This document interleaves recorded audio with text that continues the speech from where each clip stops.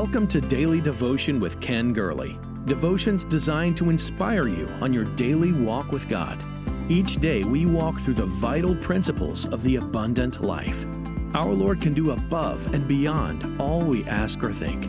Here's your host, Ken Gurley. Seasons come and seasons go, but for many, the Christmas season is the favorite. Preceding Christmas is, of course, Hanukkah, the festival of lights. It's a special, joyous holiday filled with memories for the Jewish people.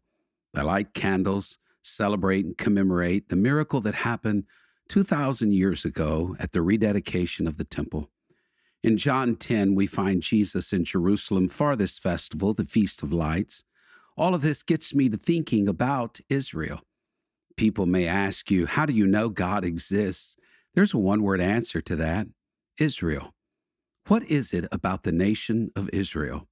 Outside of Calvary itself, I can think of no greater example of God's wondrous grace than Israel. Stare long enough at Israel, and you must admit there is a God. Gaze long enough, and you will become convinced that God loves you as well. The Jews are called the apple of God's eye, Zechariah 2. Their land in the same chapter is called holy. The once capital city of Jerusalem is called the center of the nations, Ezekiel 5. Israel is both the object of God's wrath and his favor. How do we know God exists? Israel. This week on Daily Devotions, I want to speak about prodigals returning home. And I can think of no greater example historically than Israel's return to the Promised Land. Today, if you will allow me, I want to tell you of a dream, an amazing dream revealing a great return. But before I share that dream with you, let me mention a few things about the nation of Israel. It's in the latter part of the book of Deuteronomy. Moses is pronouncing blessings and cursings upon Israel. Blessings if she obeyed God, cursings if she disobeyed God. In spite of God's favor, Israel failed God time and again. And Moses promised what would happen if Israel turned her back on God. The first thing is that Israel would be dispersed, Deuteronomy 28, Leviticus 26. The Jews were warned by God if they forsook him, that he would take them from the Holy Land and scatter them across the face of the earth. The dispersion took place primarily in the years preceding and following AD 70. Jews were scattered across the face of the earth. The second promise, if Jews forsook the Lord in Deuteronomy 28, they would receive persecution. God warned them of that. Moses again said that the Jews would find no rest amongst the nations and that God would give them a trembling heart, failing eyes, and a despairing soul. The extreme anti-Semitism of the Roman Empire, the Crusades, the Holocaust under Hitler and Stalin, and even what we're seeing right now reveal the grisly fulfillment of that prophecy. The third promise, if Israel forsook God, is that the land would become desolate. When the Jews were driven from their land, God said the land would be laid to waste, cities destroyed, fields unproductive, desolation everywhere. Moses saw all of these curses if Israel was rebellious. But there Moses' vision runs out. He does not see that in spite of the dispersion, in spite of the persecution and desolation, God determined that I will preserve the nation of Israel as a people. Israel remains in spite of it all. God promises that Israel, that there would be a remnant of Israel that would survive it all. Isaiah said in chapter 49 and chapter 66 as well, God would be less apt to forget Israel than a mother would her nursing child. Why? Because God's people are engraved in the palms of his hands. And during the past 2 millennia, all of these prophecies were fulfilled. But these fulfilled prophecies lead up to some of the more astounding prophecies. For the impossible did happen. And no other time in history has a people who has been so torn, so wounded, so scattered over the face of the earth come back to reclaim their nation. Israel did this because God said it would be. Does that give you hope? It does me. That a nation would be reborn. Isaiah 11 in Ezekiel 36 prophesies that Israel would come home. It was in the late 19th century the Jewish population in Palestine began to grow, but Palestine was under the control of a nation who despised the Jews. The First World War would change that. It came under the protectorate of the British Empire, which promptly issued the Balfour Declaration, allowing Jews to immigrate back home. By the end of the Second World War, over 600,000 Jews had come back to Israel. Israel regained its nationhood. Isaiah 66, Zechariah 12, that was prophesied. You remember when Ezekiel was dropped into that valley of very dry bones, that the dry bones depicted the nation of Israel. And God asked the prophet, can these bones live?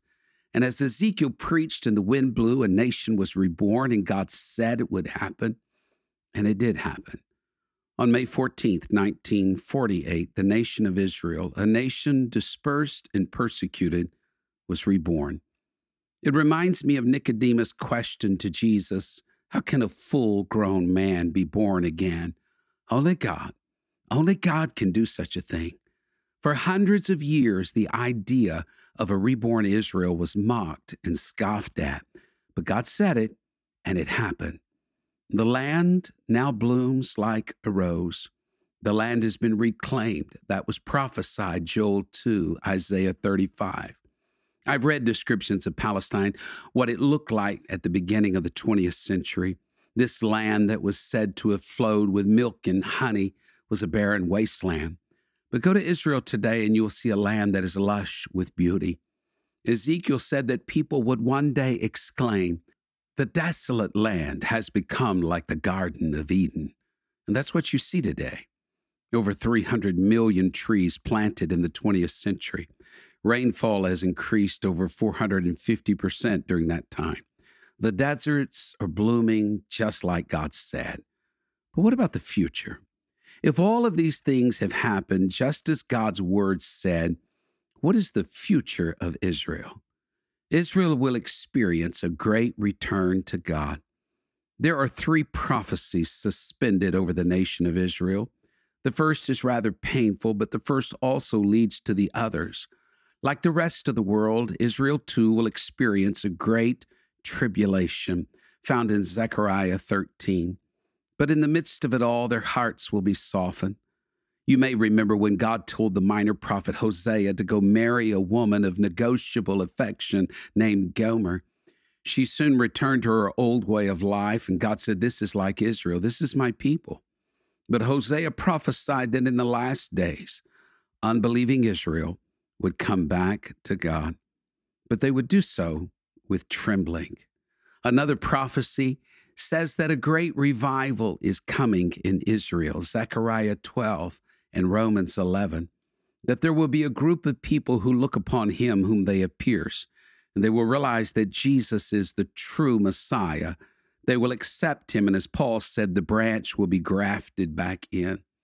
144,000 of the 12 tribes of Israel will be marked to spread the everlasting gospel. They will fan out across the globe preaching that Jesus is Messiah, Jesus is Lord. And then that prophecy that Israel will be the focal point in the coming age. Isaiah chapters 60 through 62, Micah 4. During the millennial reign of Jesus Christ, the Jews will be regathered in Israel to worship their true king. And the throne of David that is eternal for David's Lord and David's son will reign supremely, and Israel will return to God. And in that return is a promise of Christ's return to this earth. Here's the dream that I mentioned. This is the dream. This return only foreshadows a much greater return. That the great return is taking place and that we're living on borrowed time. And the wanderers are coming home and the wayward are coming back home. Years ago, a sister who has since passed in our church told me a true story of a Jewish man in Tel Aviv. I looked it up and found the story. That night after night, this gentleman had the same dream. It was a dream of the sound of shofars, of trumpet, so loud that they would awaken people. He would rush to his door at night to see what was happening. And he saw thousands of people rising from Israel wearing white robes, ascending into the heavens. He saw the clouds parting. He saw the archangel Gabriel. He saw a mighty army in the sky. A commander was sitting upon a white horse. His eyes were as a flame of fire. He sees behind the commander the patriarchs Abraham, Isaac, and Jacob. He sees behind them the matriarchs Miriam, Ruth, Sarah. He sees King David.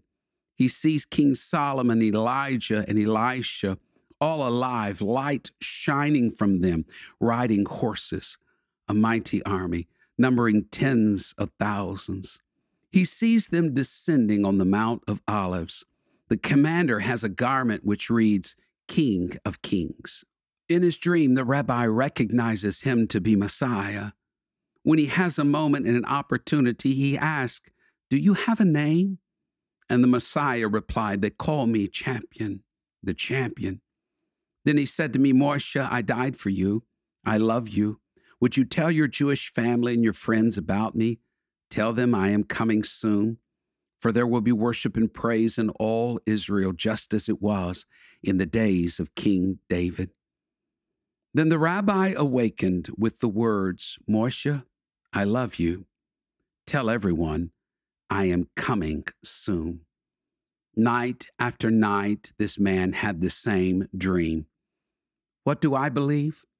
I believe God is bringing his people home, that the veil is about to fall away from Israel's eyes, and soon they will see Jesus for who he really is. But what about you? Doesn't this suggest something magnificent, even wonderful? That God's patient love with Israel down through the millennia, God's willingness to bring them back to their homeland, God's willingness to turn his heart and face of favor toward them, doesn't it suggest to you that God is reaching as never before into our world, that there is a great return taking place? So what about you? Are you ready? If Jesus were to return today, if you were to see what that rabbi saw every night in his dreams, a sky filled with white horses, with Jesus returning to this earth, would this be your blessed hope, or would this be your terror by night? If you are not saved, I say, get saved. Obey the same message that was preached in Jerusalem when this church was born. You can read it for yourself. It's in Acts 2. Believe and obey the gospel. You do that by dying to your sins through repentance. That's Calvary. By being buried with Christ. That's baptism. By being filled with his Spirit. That's the same Spirit that raised Jesus from the dead. If you're already saved but find your fires burning low, then you need to turn back to God with all of your heart.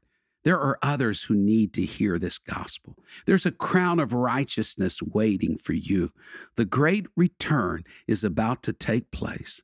Soon the eastern sky will split, and we will all see his face. We are standing at the cusp of the coming of the Lord. The great return is about to take place. This is the day, this is the hour and the moment when every prodigal needs to turn their face back home. Thank you for sharing in daily devotion with Ken Gurley. We pray this ministry has been a source of encouragement and strength to you. Please be mindful that your financial support enables us to meet with you each day. To give a donation or connect with us, visit our website at kengurley.com. There you will also find the latest books, podcasts, and resources. Blessed 90 Days to Change Your World is Pastor Gurley's latest book. You can get your copy of this life-changing book at kengurley.com. May God's favor rest on you in every way until we meet again.